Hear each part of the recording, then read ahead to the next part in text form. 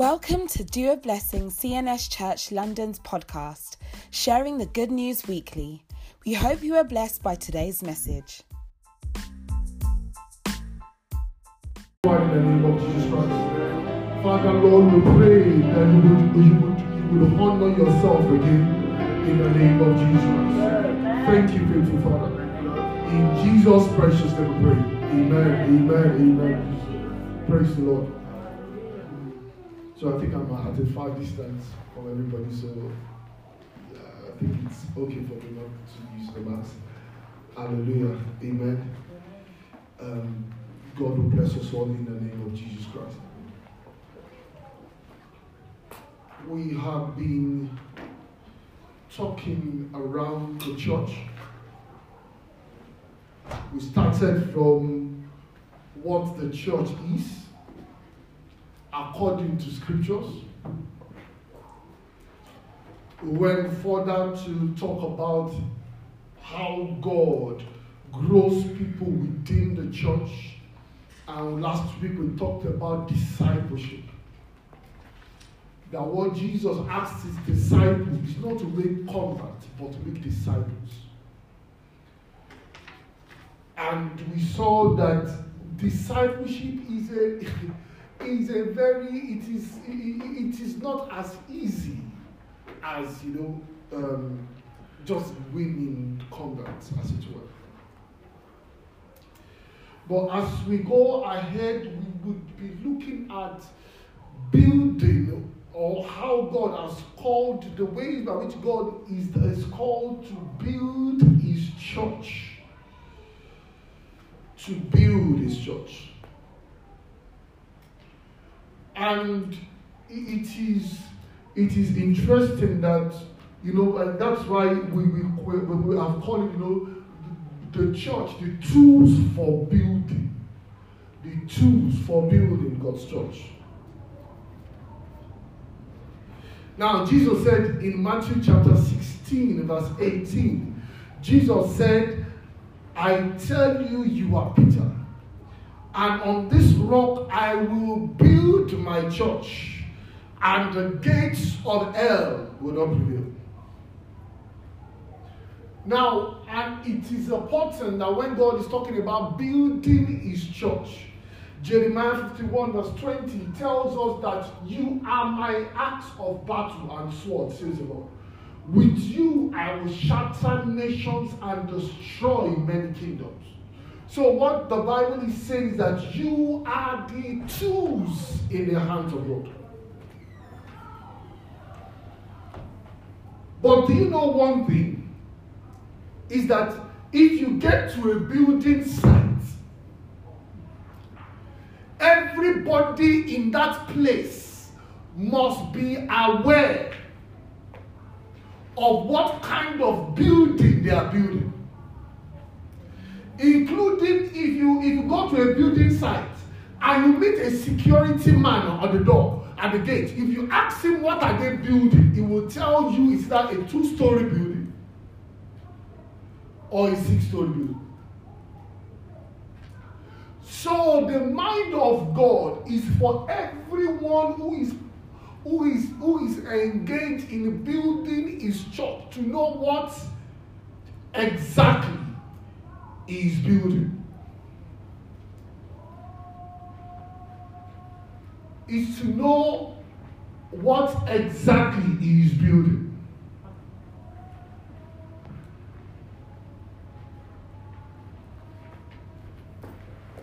So, see, it is important, and as we begin to look at it, you will see that God, the Bible clearly describes, God describes in his word what he's expecting to be built. And how we expect it to be built.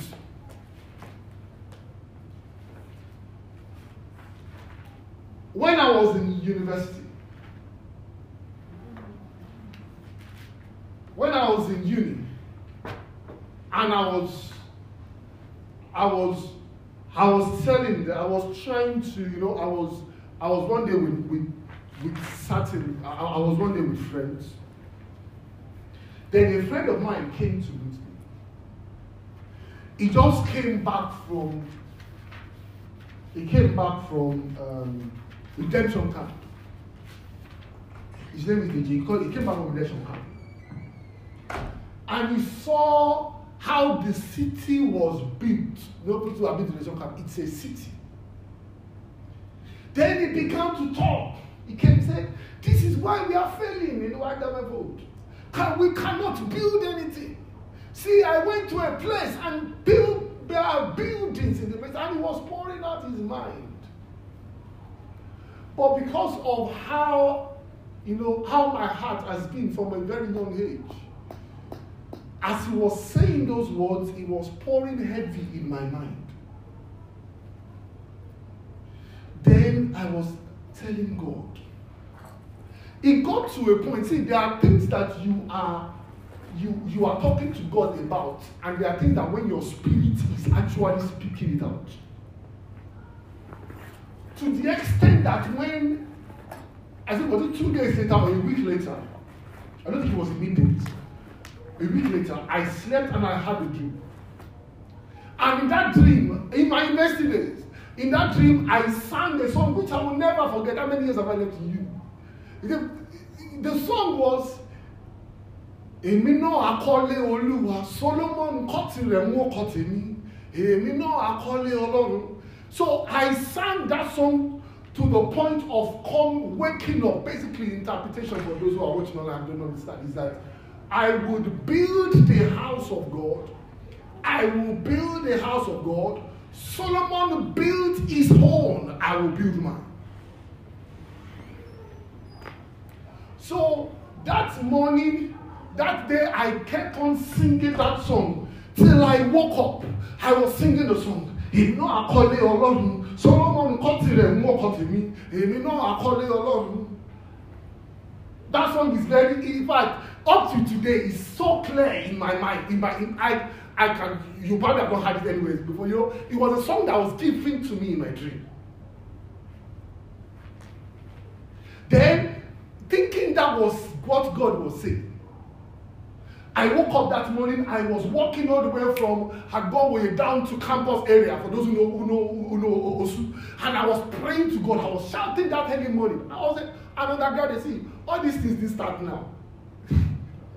I was saying, God, èmi náà akọ́lé Ọlọ́run, Solomon kọ́ tirẹ̀ mú ọkọ tèmi. At least, and God said, I have not asked you to build me a house. I have asked you to build me people.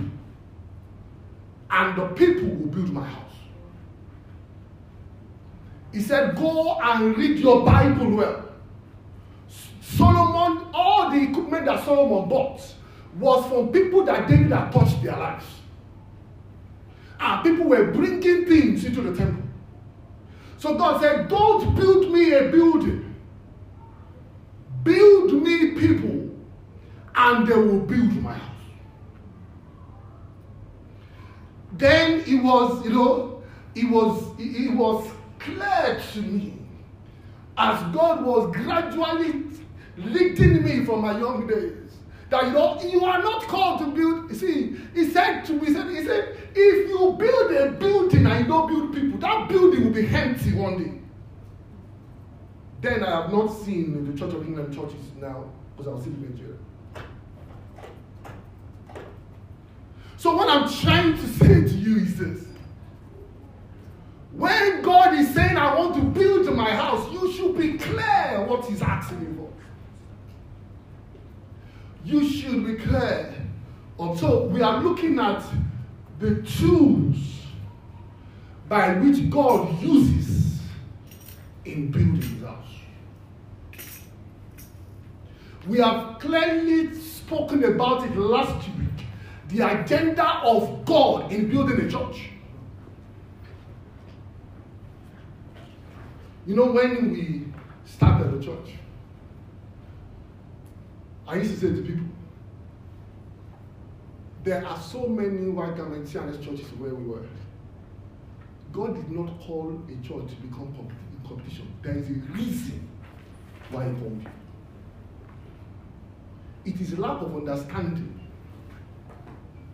that you think you are in the same race.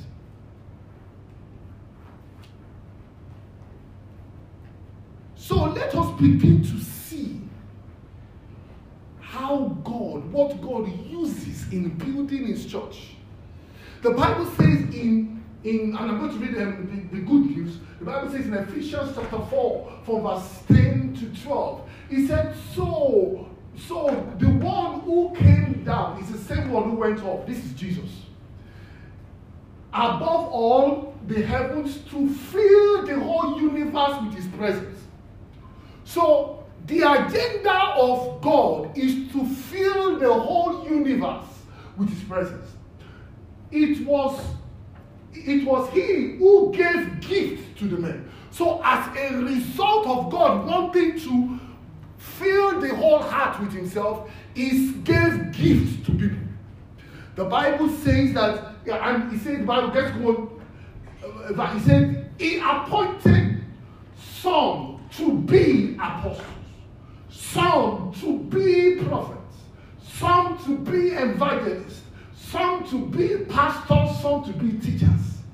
He did this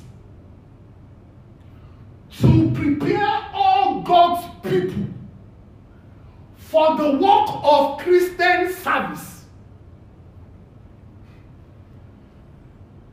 When you read King James, he will say, for the work of ministry. The body of Christ has come to a point where we think we are the one in ministry. Actually, it is you that is called to do ministry. He said, all of God's people. That means that there is nobody within the body of Christ that God is not expecting to do something. Does this make sense? When you go into the tabernacle, when you go to the tabernacle of Moses, there is only one seat in that tabernacle. And that seat is called the mercy seat. What does that mean? Everybody is standing doing something. It is only God that sits down. So that means that if Aaron was sitting down in the holies of holies, then that means somebody is standing. So that means God is standing while Aaron is sitting. That's what it means. Because if there's only one chair and you are sitting down, there's somebody standing up. So, as the Bible says, it says, and please, this is important as we begin, it says, all God's people for the work of Christian service, in order to be able to build the body of Christ. So, if you are not involved in service, don't complain that the body of Christ is not built. Because it is the job of these people. When you read the King James Version, it's telling that to equip, to prepare. I used to go to a church at some time ago, once a while, just to preach and to talk to them. So for a while, the church is in South London. So for a while, I did not go. So when I went, there was a day that one of the members saw me and said, Pastor, you've not been to our church for a while. I said, yeah. I said, I just had a couple of things doing and things like that, but as God wills, I will come. He said, you are causing trouble. I said, what is the issue? He said, no, you can't. Amen. He said you can. He said you can. Oh, sorry. He said that you can.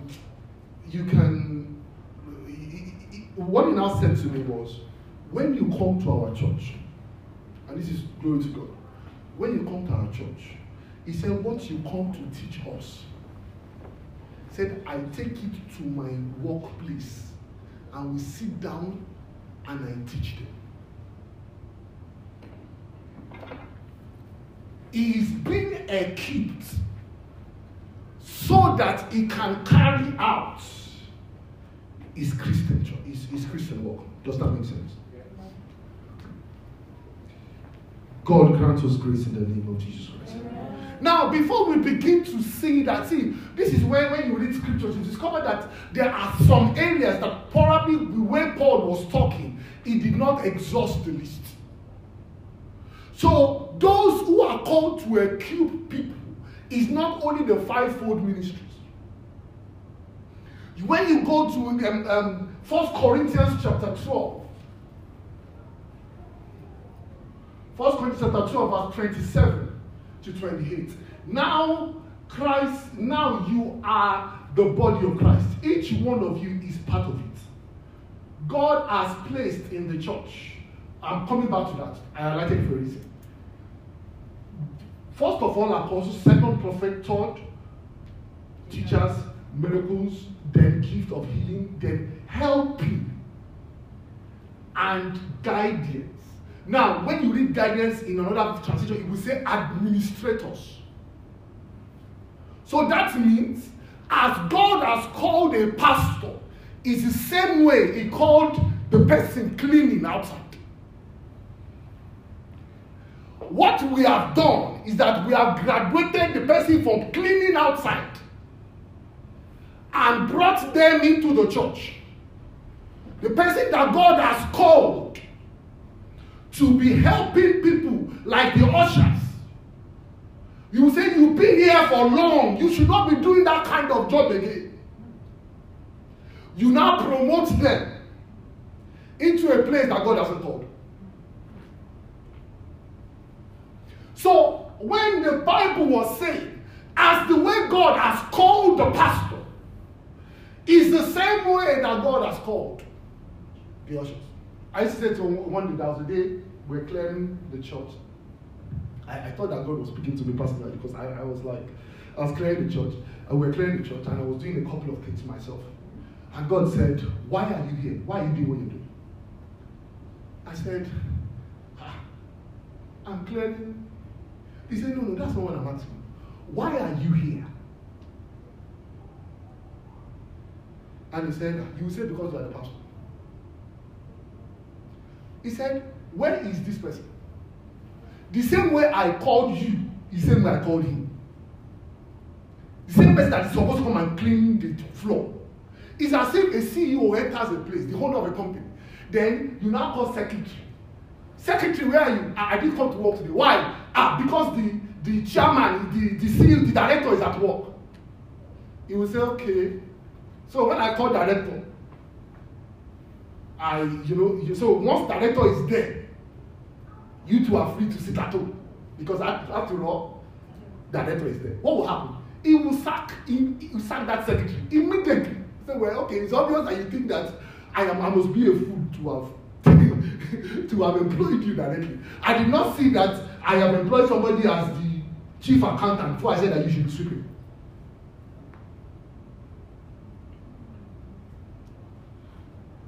Paul deliberately expanded these roles that your focus will not only be on fivefold ministries. It will also be on those who are helping. Now, please, why I highlighted this place. The Bible says he placed them in the church. Have you heard those who say, God has called me over this ministry? No, you are in the church. You are part of the church. What does that mean is that when somebody is leading worship, I sit down to receive their own ministry to myself. I am part of the church. I am not on top of the church. There is no ministry that is on top of the church. It's only Jesus that is on top of this church. So it's not that when I want to preach, it's when I will just walk in. Have you seen people like that before? I will just walk in. And as soon as I finish preaching, praying for everybody, I just walk out.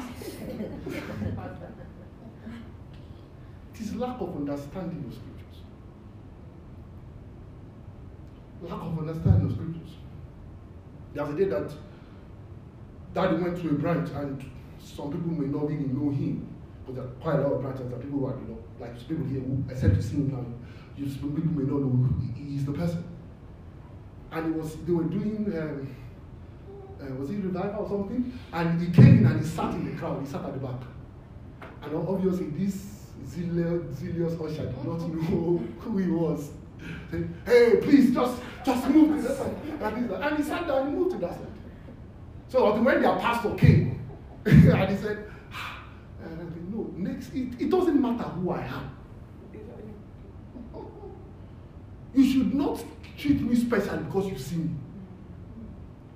I'm so happy that you did not even identify who I was.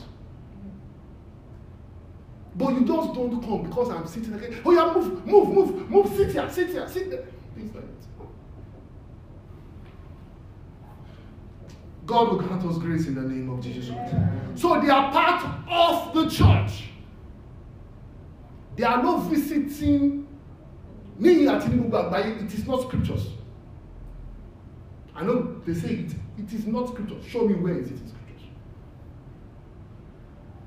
You are part of a church. You sit down. When people are praying, I am also sitting down praying.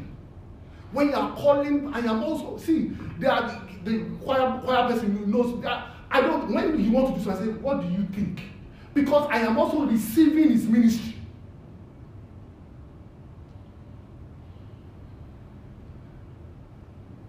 So all this, I am on top. I am the apostleship over this ministry. That's not scriptures. It is good.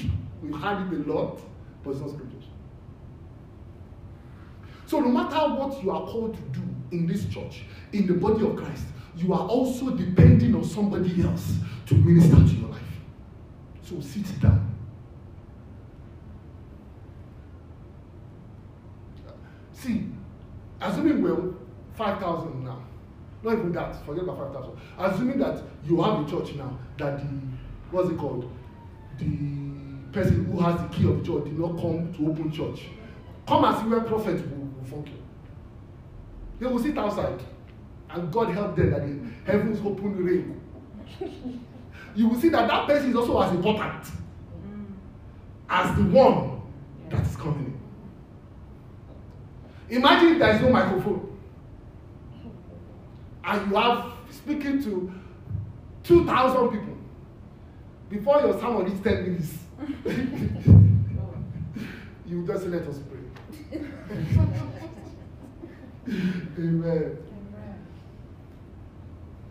So the Bible, it is important. I'm just starting off with that.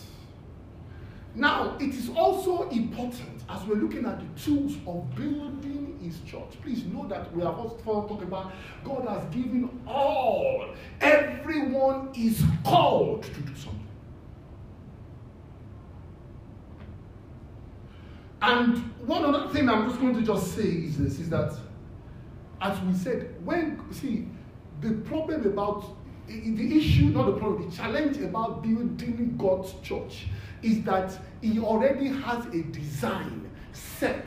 The Bible says, the Bible talks about that. The Bible says that it said the foundation of God is sure. Christ has already laid his foundation.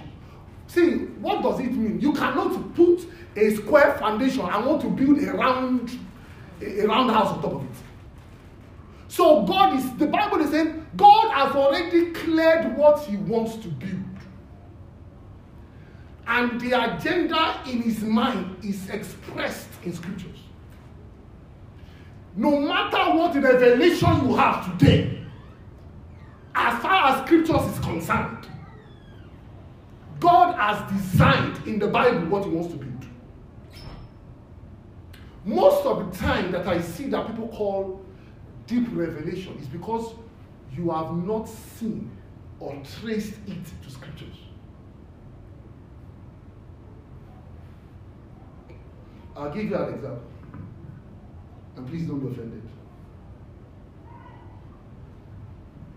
Michael in Balogwebe Kerubu and the Seraphim. Why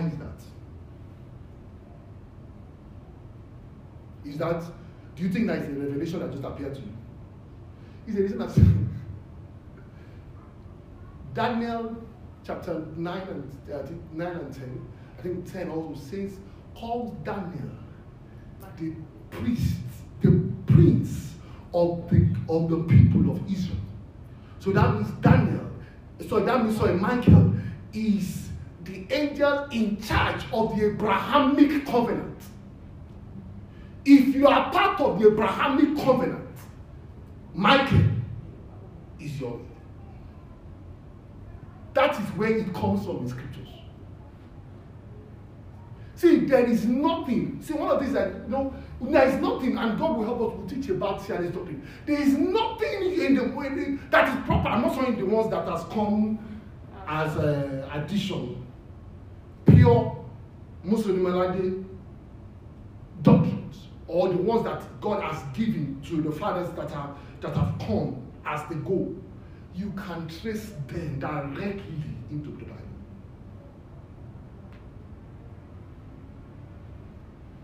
God help us in the name of Jesus Christ. Now the Bible says that, now this is the reason. Hebrews chapter 11 says that some, because, see, the Bible says, and let's just read it, said, some have faced jeers and flogging, chains and imprisonment.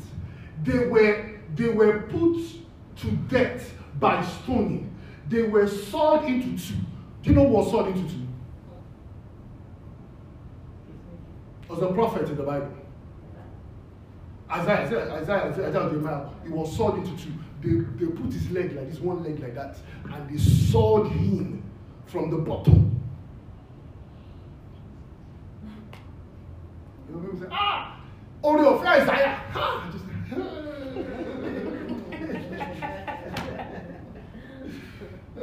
God help you. Amen. The Bible says they were sawed into two. They were killed by stone. These are people that have built the church ahead of us. He said they went about in sheepskin, in goatskin, destitute and persecuted and mistreated. He said the world was not worthy of them. They wandered in the desert and in the mountains, living in caves and in holes on the ground. Now, the Bible says in verse 10, it says, these were all commended for their faith. Yet, none of them received what God has promised them. Why? Since God has planned something better for us, that together with us. So what God is saying is that what Moses started, I cannot give him total reward until you finish your own bit and we bring everything together. What does that mean? I cannot build something that is different. I cannot, because see, if God is saying, these are the people that have gone ahead of you, but I will not give them their full reward until you finish your own bit. You cannot not come and say, this is how I want to do my own. It is not possible. You cannot come and say that, this is this generation. Our generation is different. It is not possible. See, all those things sound good, but it's not spiritual.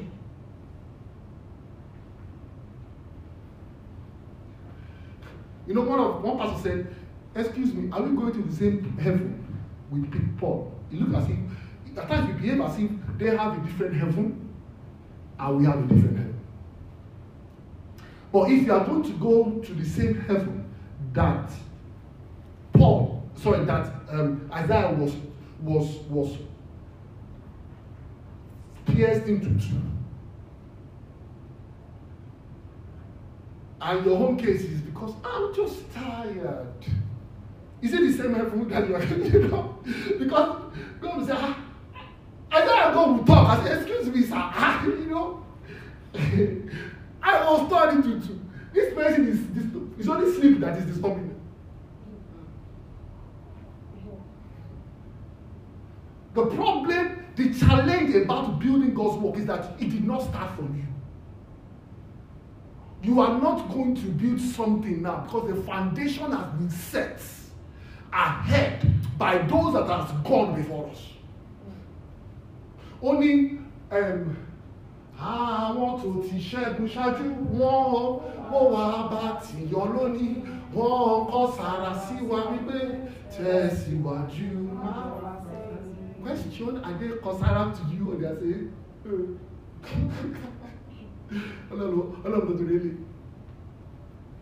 You know, at times you sing those songs and I can imagine what they are doing and they say, you know, you are saying they are concerned to you. No. God help us in the name of Jesus Christ. I'm just trying for you to see the weight of the work that God has called you to do. It is not left to you. Because what you do is part of the reward that Elijah will get. That's what the Bible says. It says, without us, they will not be made perfect.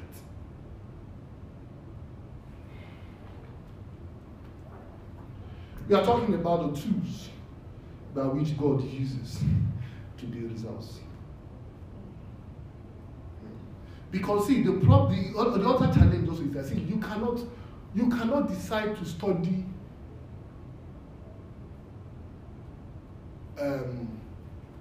Yoruba to sit for a maths exam. If you have to have you read, say I've read. What am I trying to say is that you are not the one setting exams. So when they give you curriculum to say this is the way to go about it, if you are preparing for another exam, to come and sit for an exam, you are just wasting your time.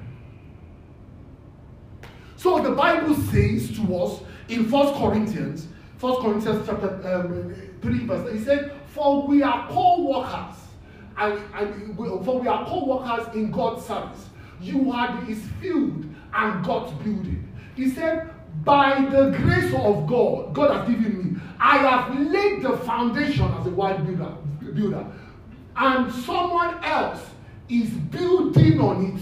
Each one of you should build with care, for no one can lay a foundation already than the one that has been laid. You can only build on it. You cannot lay a foundation. And what does a foundation do? A foundation describes how a house is going to be built. So the Bible says that it says no one that can lay a foundation or that already been laid, which is Christ Jesus. Let's go. If anyone builds on the foundation using gold, silver, or costly stone, or wood, hay, or straw, he said their work will be shown for what it is. He said, because the day will bring it to light, and it will be revealed by fire. If by fire, the fire will test the quality of what you have done. So he said you can be building, just like you can be. I can have a maths exam and be reading overnight Yoruba. It is not a problem. But the issue is that when the exam comes and I open my question paper and I see maths there, you know you failed. So it's not a question, are you doing God's work? It is the quality.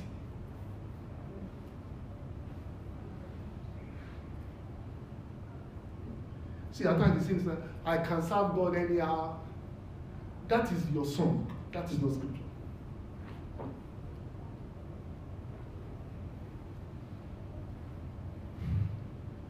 Now, why is it quality important? Because Jesus said, I have called you, I have chosen you, I have not chosen you, that you may bear fruits that last. So that means any result that has no eternal value is not, you can have it here, but by the time it gets to before God, it disappears. Because it has no eternal value.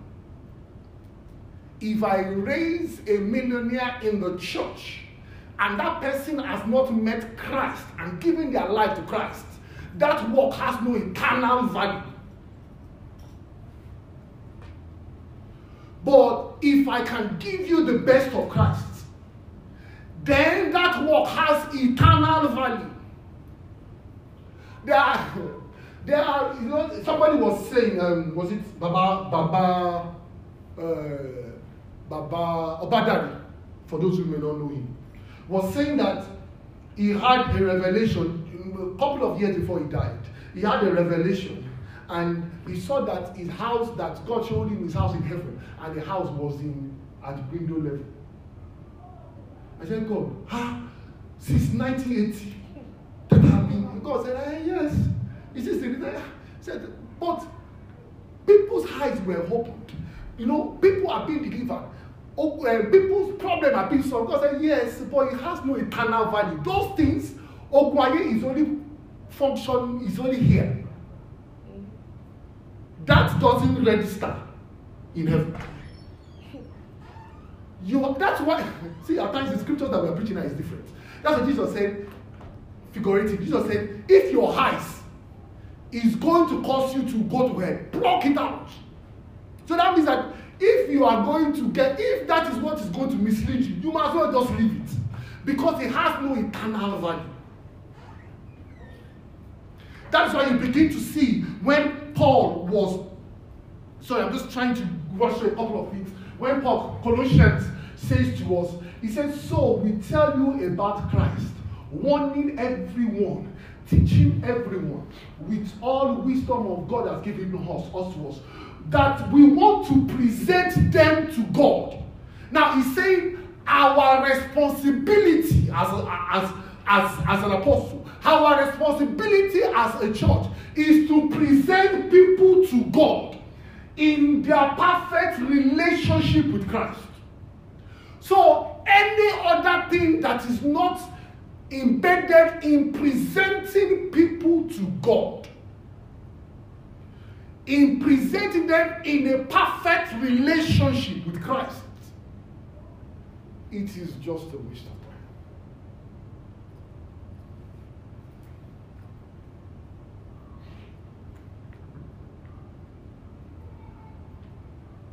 May God grant us grace in the name of Jesus Christ.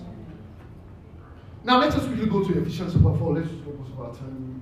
So I'm just trying to lay to you the foundation, what we are called to do. The Bible says to equip God's people for the work of service, so that we may so that the body of Christ may be built up until we reach unity of faith and the knowledge of the Son of God, and become mature, attaining the full measure of Christ. So what is the goal of the body of Christ? Is that the goal of the Christ is that the body of Christ, I will present you to a point where you will become mature and become more like Christ.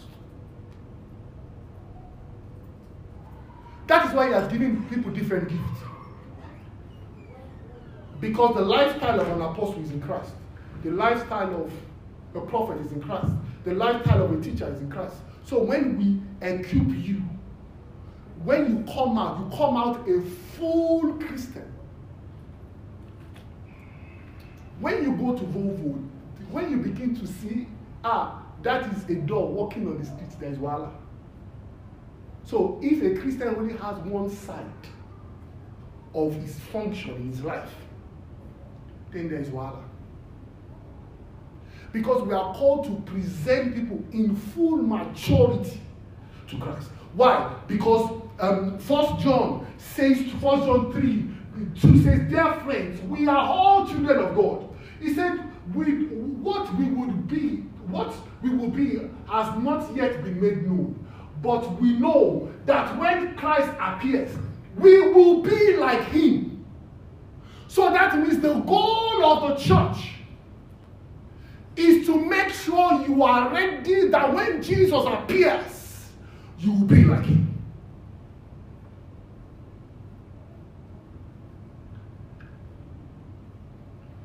The Bible now says, he says, all those who have this hope should purify themselves. That means there are certain things you have to let go.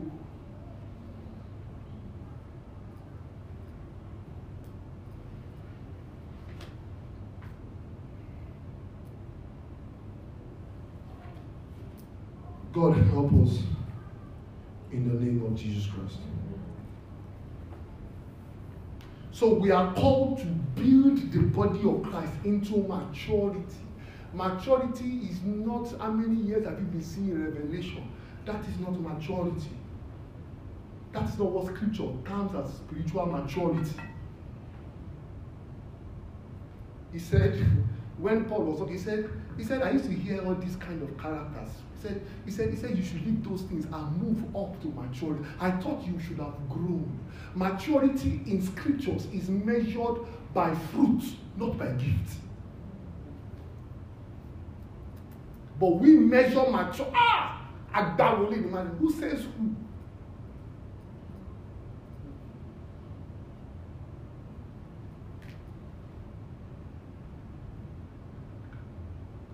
Maturity by scriptures is measured by fruit, not by gift.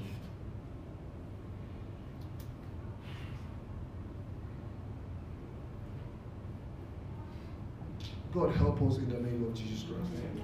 See, I am not. So, now let's begin now to look at, we've talked about what we are supposed to build. The major goal is to equip people to become more like Christ. See, I was talking to a couple that was they're going to get married in not quite long. So he called me and we're talking.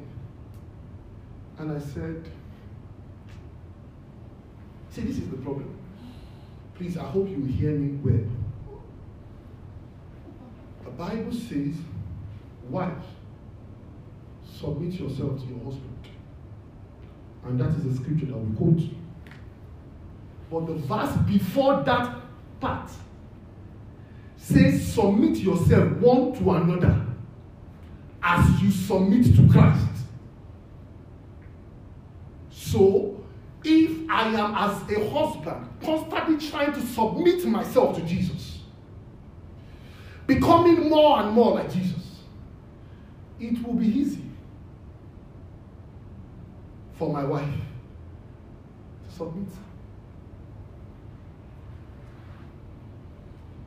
But I don't submit myself like Jesus. Turn out to a punching bag in the house. He says, you must submit. That is what, this is the problem. We quote scripture. We just put one scripture. Say, this is the scripture. Read it well. That's not what Paul was talking about. The Bible, the other scripture that, and I'll give you an assignment to go and read that one. The Bible scripture that we talk about, the Bible says that a man that cannot provide for his household is worse than an infidel. The problem about what you are quoting is that that is not what Paul was talking about. You just need to read that Bible. Read it yourself. But it has caused issues in families. The husband is struggling to make ends meet. The wife says, you are an infidel. The Bible says that if you cannot provide for your household, you are worse than an infidel. Where did they hear it from? That's what they taught them. The problem is that they don't read the Bible. They just quote it. But when you read that scripture well, what Paul was talking about is that there are widows in the church. And the church is the one fending for those widows. And there are people in the church that they belong to those families. And Paul was saying, we cannot be taking care of all the widows when you are young people that are in church, that are related to them. Then that's why he said, if you cannot provide for your home, that is the widow in your house, then you are worse than an infidel. What kind of Christianity is that? That's what Paul said. Read your Bible, that's what is in there. So, the husband also will say, my wife wants to get a job that is 10 times higher than I am. The Bible says. And the husband is struggling in the house to make bills ends meet with bills.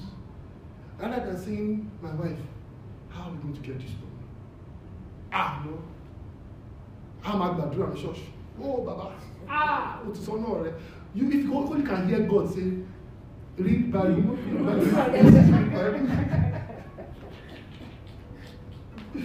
Read Bible.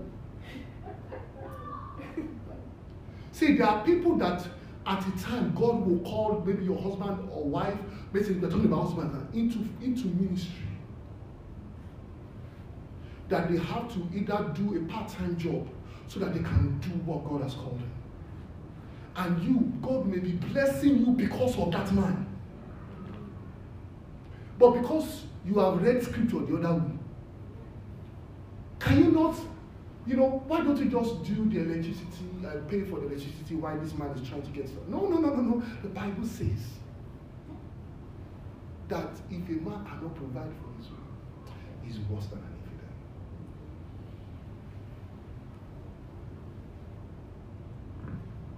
See, most of the problems that we have, if only we can read the Bible.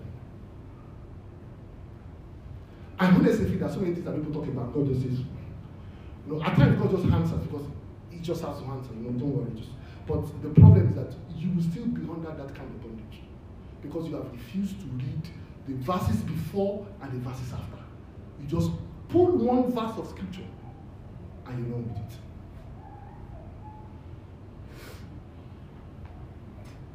God grant us understanding in the name of Jesus Christ.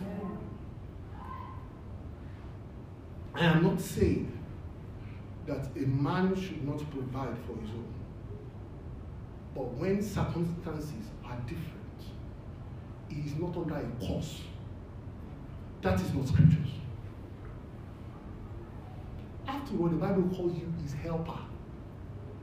If I can stand by myself all the days of my life, why do I need an helper? I never thought about why would God call a woman an helper? It's because there will be things you cannot do by yourself. And you need an helper. And at times when we say that, God help us. See, a woman has to be more prayerful than a man. I say you have to be stronger. Why? Please, if I fall down to the floor now, can one of the babies there, can they pick me up? Are they an helper too? So that means if I stumble, your wife should be able to pull you up in a place of prayer. Who is stronger? Helper? No, all this prayer in this house, me, I can't do prayer. I am just an helper.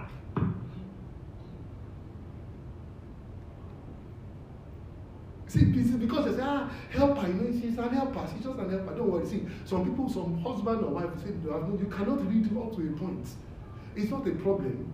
The problem is that the day you are weak, your helper will only, if you have only allowed her to read primary 2, it is that primary 2 that she will use to help you on the day you need help. So don't face God. You said your helper, you can't move more than this level. And the day when help comes, because it will come, you will have to walk with that primary 2 woman to help. And the day when you leave, God help you, your life, you are not disposed, maybe you are not live not dead. It is that primary 2 that will raise your job. God help us in the name of Jesus Christ. I'm just trying to lay emphasis on reading the Bible and not just coming out with all sorts of things.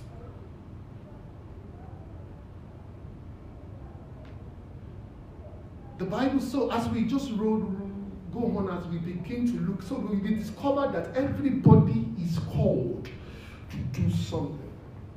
Now, the Bible says that it says, so let's go to 1 Corinthians chapter 14, verse 12. The Bible says that, sorry, I'm skipping all scriptures. It said, so it is with you, you sincere eager for the gift of the Spirit. Try to excel in those that build up the church.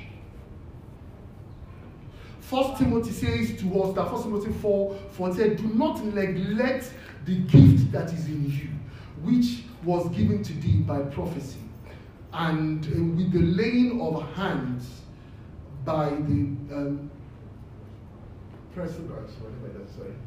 meditate on these things and give your heart wholly to it.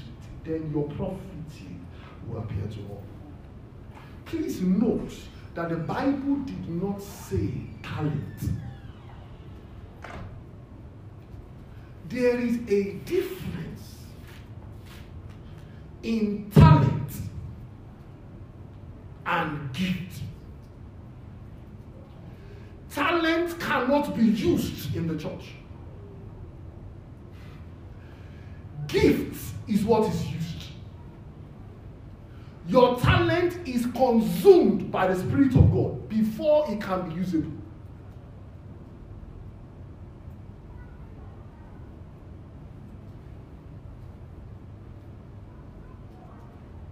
Now, we saw the Bible says that there is a gift called the gift of administration.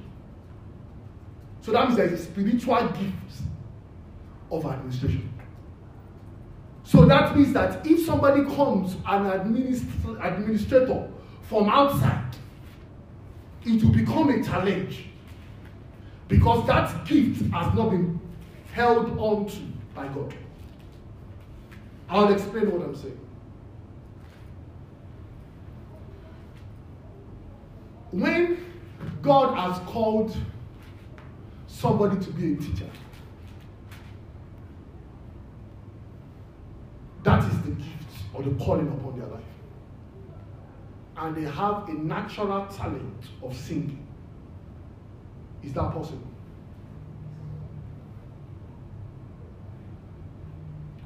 Do you know that there are some people that when they sing, your hymn books are songs that are written by people and you can use them in prayers.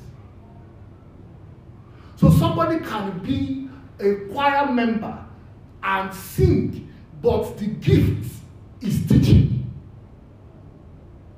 It doesn't mean that they just stand here and begin to teach.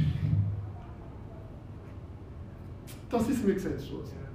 So your natural talent is singing.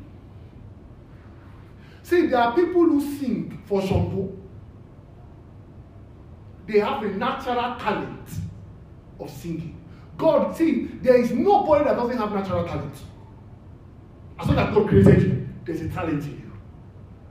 But there is also the gift that can speak through those talents. Somebody may have the gift of healing, but may have a natural talent of singing. And the problem is that when that person begins to see that, God is using me to heal people, he will not leave the choir and now come and stand. So you will see results, but it will never be as much. Because what you have done is that you have left what God has given you. Does this make sense to us? Why am I talking about this? Because this is why the people are so displaced within the body of Christ. We have a box that we put everybody in. Oh, you are a prophet, we are here. You are a pastor, we are here. Without necessarily seeing that God's gift can be speaking through different talents at the same time. Does this make sense to us? So, it is important that there is no place that God cannot use you. But your talent has to be consumed. The Spirit of God has to consume that talent to be able to be used. When somebody has a talent for natural singing and they hold the mic in a church to sing, you will dance, but there is no spiritual result for anything they've done there. Why? Because it is just talent. That is why you will never see the apostles, when they choose people, they choose them from amongst the disciples. It is not, okay, let me just give an example as I just move on from there quickly. There was a day we were in the long time in Osu. Mama Fumia Aradaye that sang Iyoru Sokale Owadewaru. I shared this a couple of times. The woman came that day and we were trying to sing, and the woman said, sorry my children, my voice is gone. And literally her voice was gone. She was barely speaking. And somebody said, Mommy, don't worry. Just come and sing for us. Mama took the microphone with that very bad voice, began to sing. See, I'm not talking vision, talking about reality. It was a field. Everybody in that circle, that was in that circle of the place, until where the usher stood, we were soaked with water. Those at the opposite side were perfectly, they were dry. And why is that? Because as we begin, and that's what I'm trying to say is that at that day, you can say Mama has no talent. Because what God uses is not how, see, there are some good sonorous voices. That's how, as God is concerned, he doesn't care about such. Have you not seen people I have had, or people who go and do revival in a place, and once you're done, they just shout paraga. Those people know paraga. They just shout something, and they just come in and say, "Hey, holy mama, this kind of stuff." Total rubbish. It has no eternal value. It is important that we begin to differentiate talent from when the gift of God is speaking. Because there are some preachers that are natural orators. They can deliver the word to you, but as soon as you walk through those doors, it's as if you are just back to normal. Because what that happened here is hype. Because I'm feeling the Spirit of God. It is just, and at times when your spirit is open also, you can feel the presence of God. But that does not mean the talent is working. So the gift of God is working. Now let me just quickly look at something to us as we just draw this to the place of prayer. Is that when you look at Acts chapter 6, the Bible says here that there was an issue between the Jews. What was happening here was that it is not now that it happened. There were Jews and there were Greeks that they have converted to the church. So when they were distributing food, they were distributing food more to the Jews because it was the Jews that was in charge. So the Jews they were favoring others than the Greek. So the Greek were going hungry in the church, while the Jews were, when people are doing anniversary, say, give it to my people. It didn't happen, like it's happening since then. So you begin to see here, so the issue here was distributing food. So then Paul, the Bible says, let's just go on, please. I'm just skipping through this. The Bible said that we cannot just leave the world and be distributing food. He said, brothers and sisters. Now, brothers and sisters, choose 7 men from among you who are known to be full of the Spirit of God. Please, what do you need the full Spirit of God to distribute food? I thought it was normal that you can distribute food. So why would the apostles say that we need somebody who is full of the Spirit of God?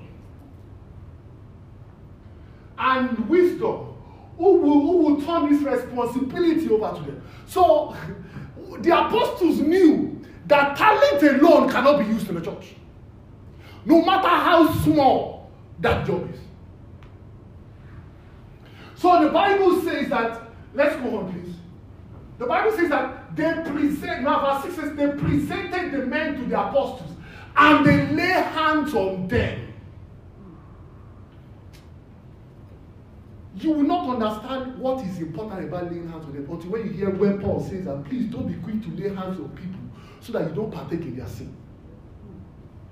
That means if you lay hands on somebody and that person goes on to do something evil, God will not only count it to them, you will also partake in their sin.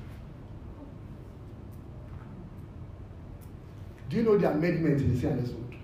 Amendment to that clause. when you present people to Babaladura or to the church leader to ordain, he will say, Ṣé ìwọ and this and that. Basically, what they are saying is that I am not partaking in the sin of this person. And you that say, no, they told me to come and present people. And you now say, yes, I have said so. They have said that. So when they now anoint the person, the leader will not turn his back. Basically, God, see my hand. Anything that person does is their responsibility. If only God was that dumb. Because you know how that person got there. So you are just doing all those, you have already taken 5 pounds and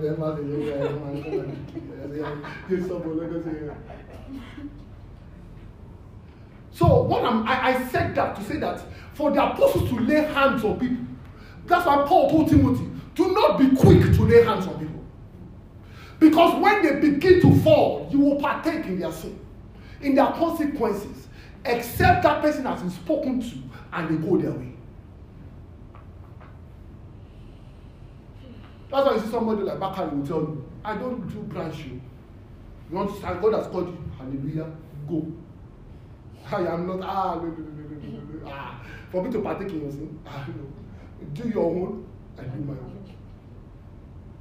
So for the apostles to lay hands on people, that's what I'm trying to say. They don't just lay hands on people in scriptures. Because somebody has gift, does not make, they don't lay hands on people like that. Because they know the consequences of laying their hands on them.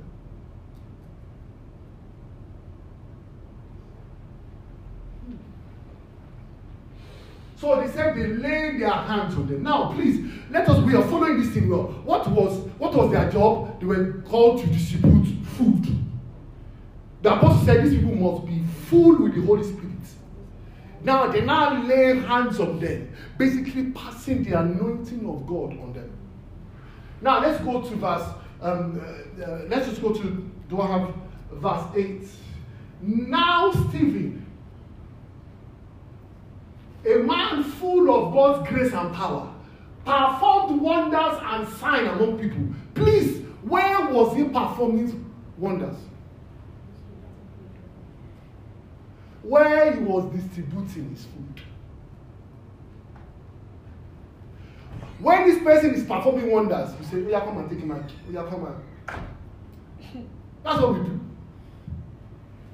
But this man was anointed to be distributing food. And while he was distributing that food, miracles was happening in that place.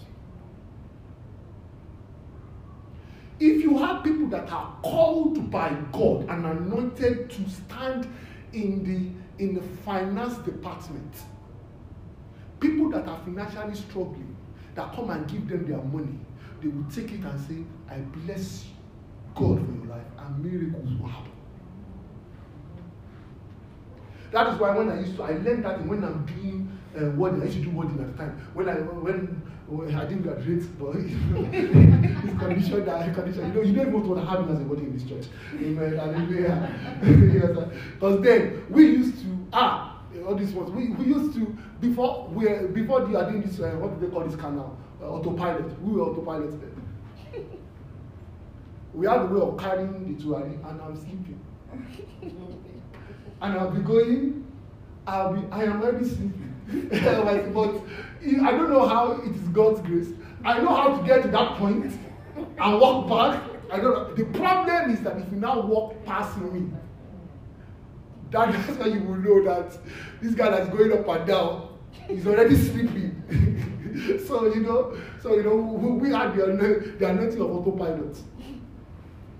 Because there are some people that are poured hot coal on them because people think that he will stop when he sees me going. Whereas he's in another zone. God help us in Jesus' name. But then, when I began to learn, when people put their money in the offering basket, as I stand before you and you put your money in them, I said, may the Lord bless you.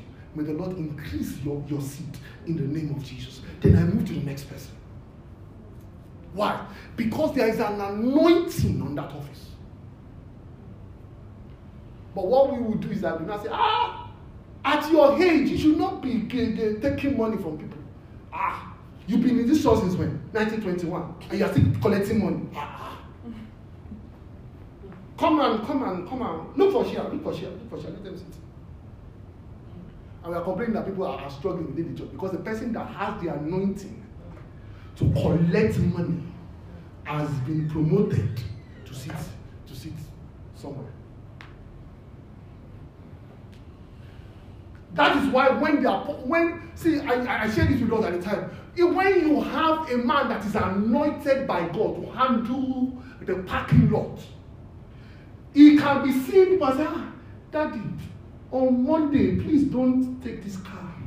How do? Just park it at home. He's functioning in his office. A car has a problem. He says, Daddy, what has been?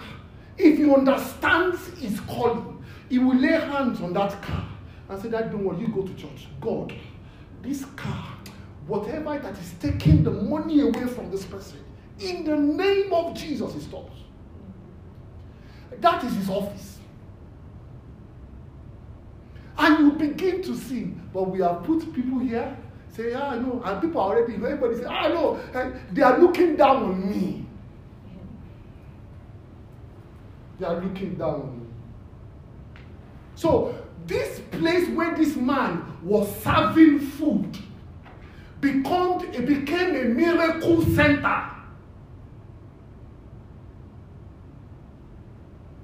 You will never see that any time in the church that Stephen was given the opportunity to preach. No, that is not what he is called to do. But generally, if you have that kind of person that can help a sick man to walk, you would say, no, it is time to preach. It is time to preach. I can imagine somebody having ulcer and has not eaten for 5 days, and as Stephen is giving them the food, and he said, may the Lord bless you. May this food heal your body. And as he takes that food and it begins to eat, he begins to feel that something is changing in his body. The person that came to come and beg for food, he will say, well, I know you don't have food at home, but as I give you this food, may you by next month bring food for other people to come and share. You will begin to see that person will go home. All of a sudden, doors will begin to open. And when he's coming back with testimonies, with 2 bags of rice, and he's rushing to Stephen, I say, Stephen, thank God. See, you prayed for me that I will not go hungry again. I have come to give my whole offering to God. And the apostles never saw it as an issue because they understand that it was his office. Stephen never said, I want to become an apostle because he understood they are in their own office. One of the greatest sermons you ever read in the Bible, it's in the book of Acts, was preached by Stephen. But Stephen preached outside, never in the church. We are trying to put the equipment, the tools in the right places so that you don't just abandon your own space and be running after something that has no relevance to your life.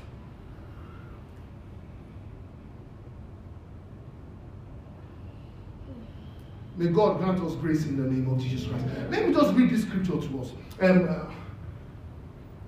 Chronicles 25.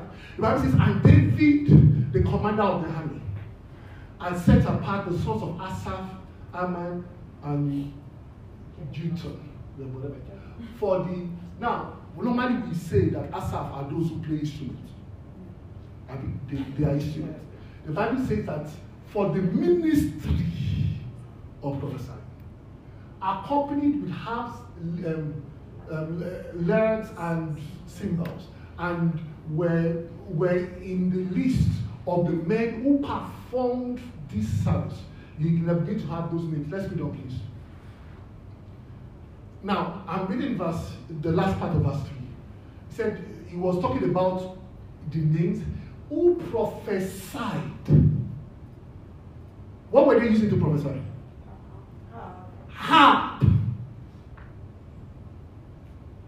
I don't know how it was happening.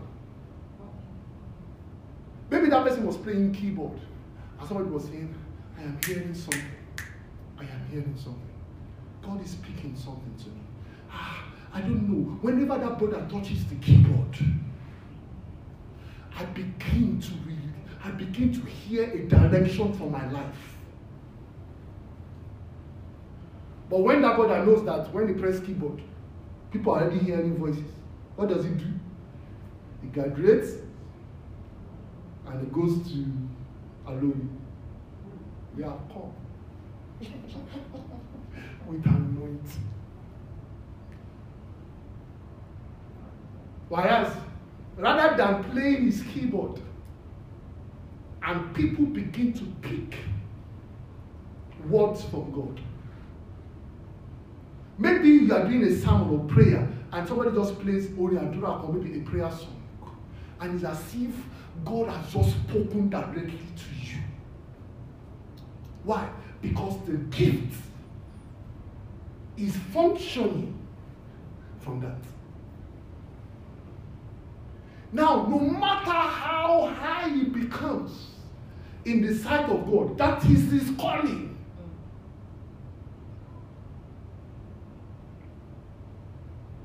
So David understood that. And there were people who were playing harp. Harp is not what you hear. Maybe it's Congo. Sorry, I know there are people who listen to our podcast who are not talking drum or things like that. And while he's beating that talking drum, somebody is hearing it. And hearing that, no, what is this person saying? This is what God is saying. Let's just read one more scripture and we'll just end it there as we go to prayer. The Bible says that, it says, see, I have chosen Bezalel, the son of Uri, and the son of Hur, the tribe of Judah. He said, I have filled them with the Spirit of God, with all wisdom and understanding, with all kinds of skills. Please, you would think that when God said, I have filled somebody with my spirit, he's supposed to stand up and begin to prophesy. But the Bible says to make artistic designs. This is the first reference in scripture that you see that the Bible says God poured his spirit on somebody. He said that spirit is for them to make designs. They will be able to carve out designs. See, can God pour his spirit on you so that you can help us manage traffic well? Or you think that that is too small job to need anointing to do? Maybe your whole job is to handle the cameras. I thought about this at a time, and I'm just going to I thought about this at a time when we started the church. I think it was something that I was really, God helped us to push on. And there was somebody then who was handling the cameras. And that day she was focusing on the church. So I was standing behind her. And she would look at the camera.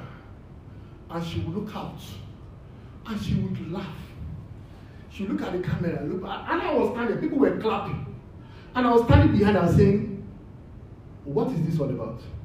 And things like that. So she now saw that. She now called the pastor. Something is happening. I said, what?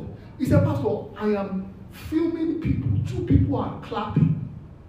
But when I look into my lens, I see 6 people clapping.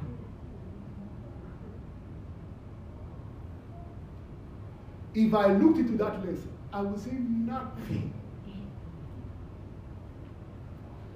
Because you need an anointing from heaven to do something, to do his work in his church. I can imagine that person begins to film. So God is calling people in different ways to begin to film. And as that person is filming, that person is saying, Ma, I don't know, Ma. See, I don't know. I know this will sound funny to you. But it seems like at this side of your body, maybe do you have some sickness in that place? How do you? I don't know how to explain. But as I'm filming you, I can see through your body.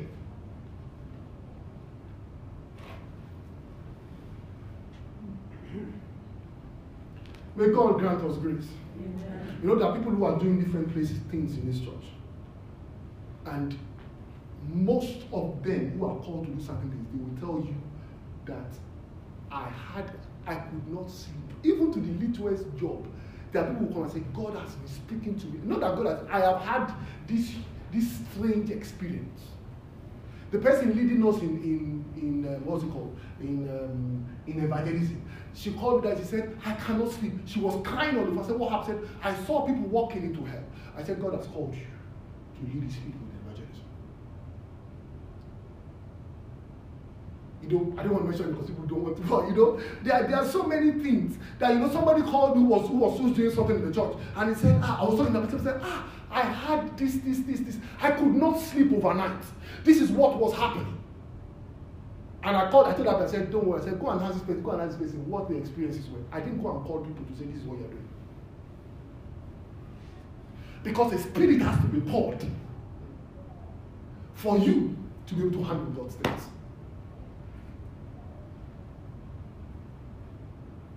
God help us in the name of Jesus Christ. Now, the last scripture we would read is going to Exodus chapter 30. Exodus chapter 30. The Bible says that, now, this is where, every one of us has been called by God to be used. Now, see, the Bible says that, and you will use it. We're talking about the anointing oil, because I just called other scriptures before that. Said you will use it to anoint the tent meeting, the ark of the Lord, the table and not the articles, the lampstand and the accessories, and the altar of incense. What? He said the altar of burning offering, and in all its utensils. What is God saying? God is saying, you will take the oil. You anoint everything in that church before they are used. Including the chair before they are used. Why? So what he's saying to us is this. Everything that God has to use in his church, he must first of all anoint them. So he's saying utensils. That is all the minor things. He said you shall anoint them with oil. Let's go on, please. He said you shall consecrate them. Now, he's not talking about human beings now. He's talking about the things that they are using. You shall consecrate them to become most holy. He now said this is what will happen. Anybody that contacts them will be holy. That means that if an unholy thing touches those things, that an unholy thing becomes holy.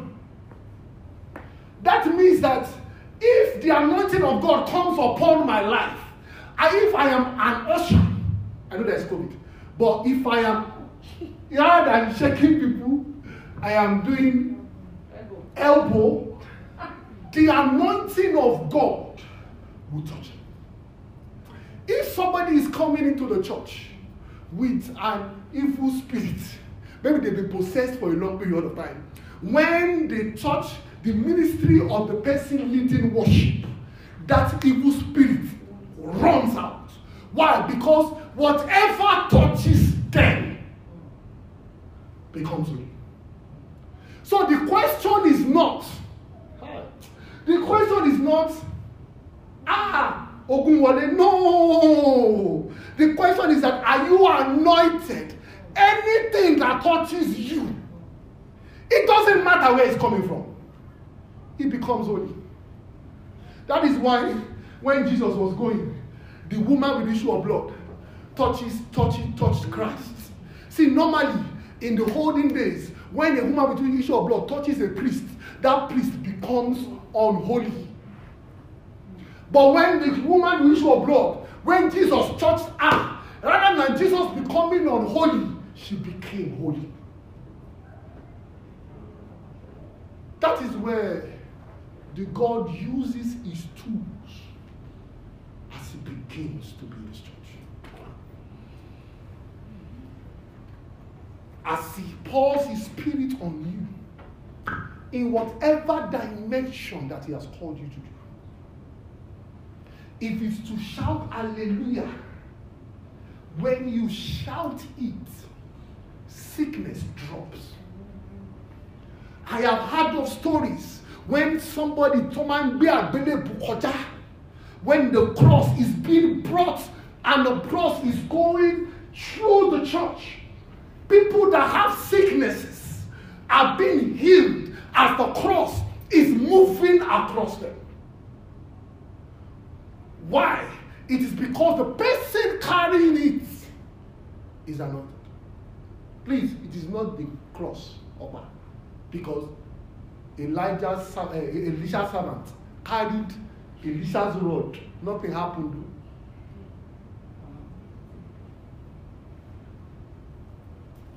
And that's what I want you to establish your mind on as we come to the place of prayer. Because God is reaching for tools to build his church. And please, we have no excuse. I cannot be seen. I cannot have heard of Moses Odumolade walk from the northern part of Nigeria and be saying, someone say, those are the days of our fathers. That is rubbish. Any father that doesn't want his children to be more than them is a devilish father. And I believe that Moses Odumolade, in his heart of hearts, his joy is to see his children rise and do greater things than he has ever done. In fact, Jesus said it. He said he will do more than I have done. So please, don't let us start saying, no, Moses Odumolade is saying, what is going to happen? If the best days of our fold is in the days of Moses Odumolade, then we are dying. That's what is happening. Let us rise up.